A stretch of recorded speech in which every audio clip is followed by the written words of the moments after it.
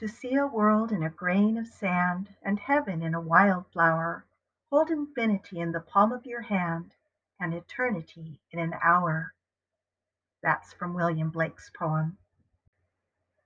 My husband and I first came to Lincoln City, Oregon, 38 years ago on our honeymoon.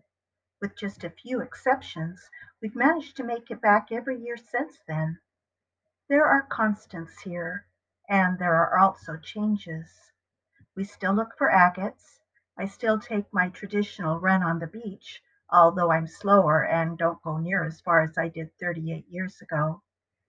The ocean still reaches out to play with me and offer me her gifts. She still helps me put all my human distresses in perspective. I guess the ocean hasn't changed so much. The changes have been mostly in the humans who visit her. As I do every time I come here, I searched for treasure, agates and new friends and renewal. I ran into other treasure hunters too.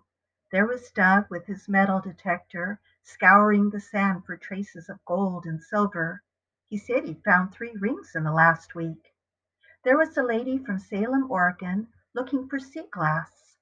There was a couple from Mount Vernon, Washington, 15 minutes from where we live, looking for rocks of different colors to make a map of the United States.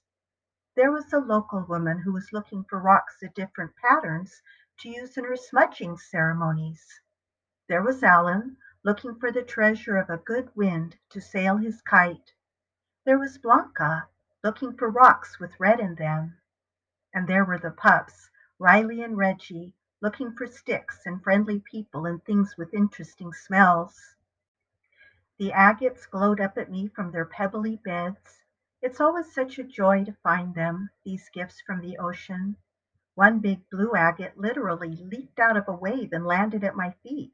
It was like he was saying, "Here I am, here I am." That was pretty fun.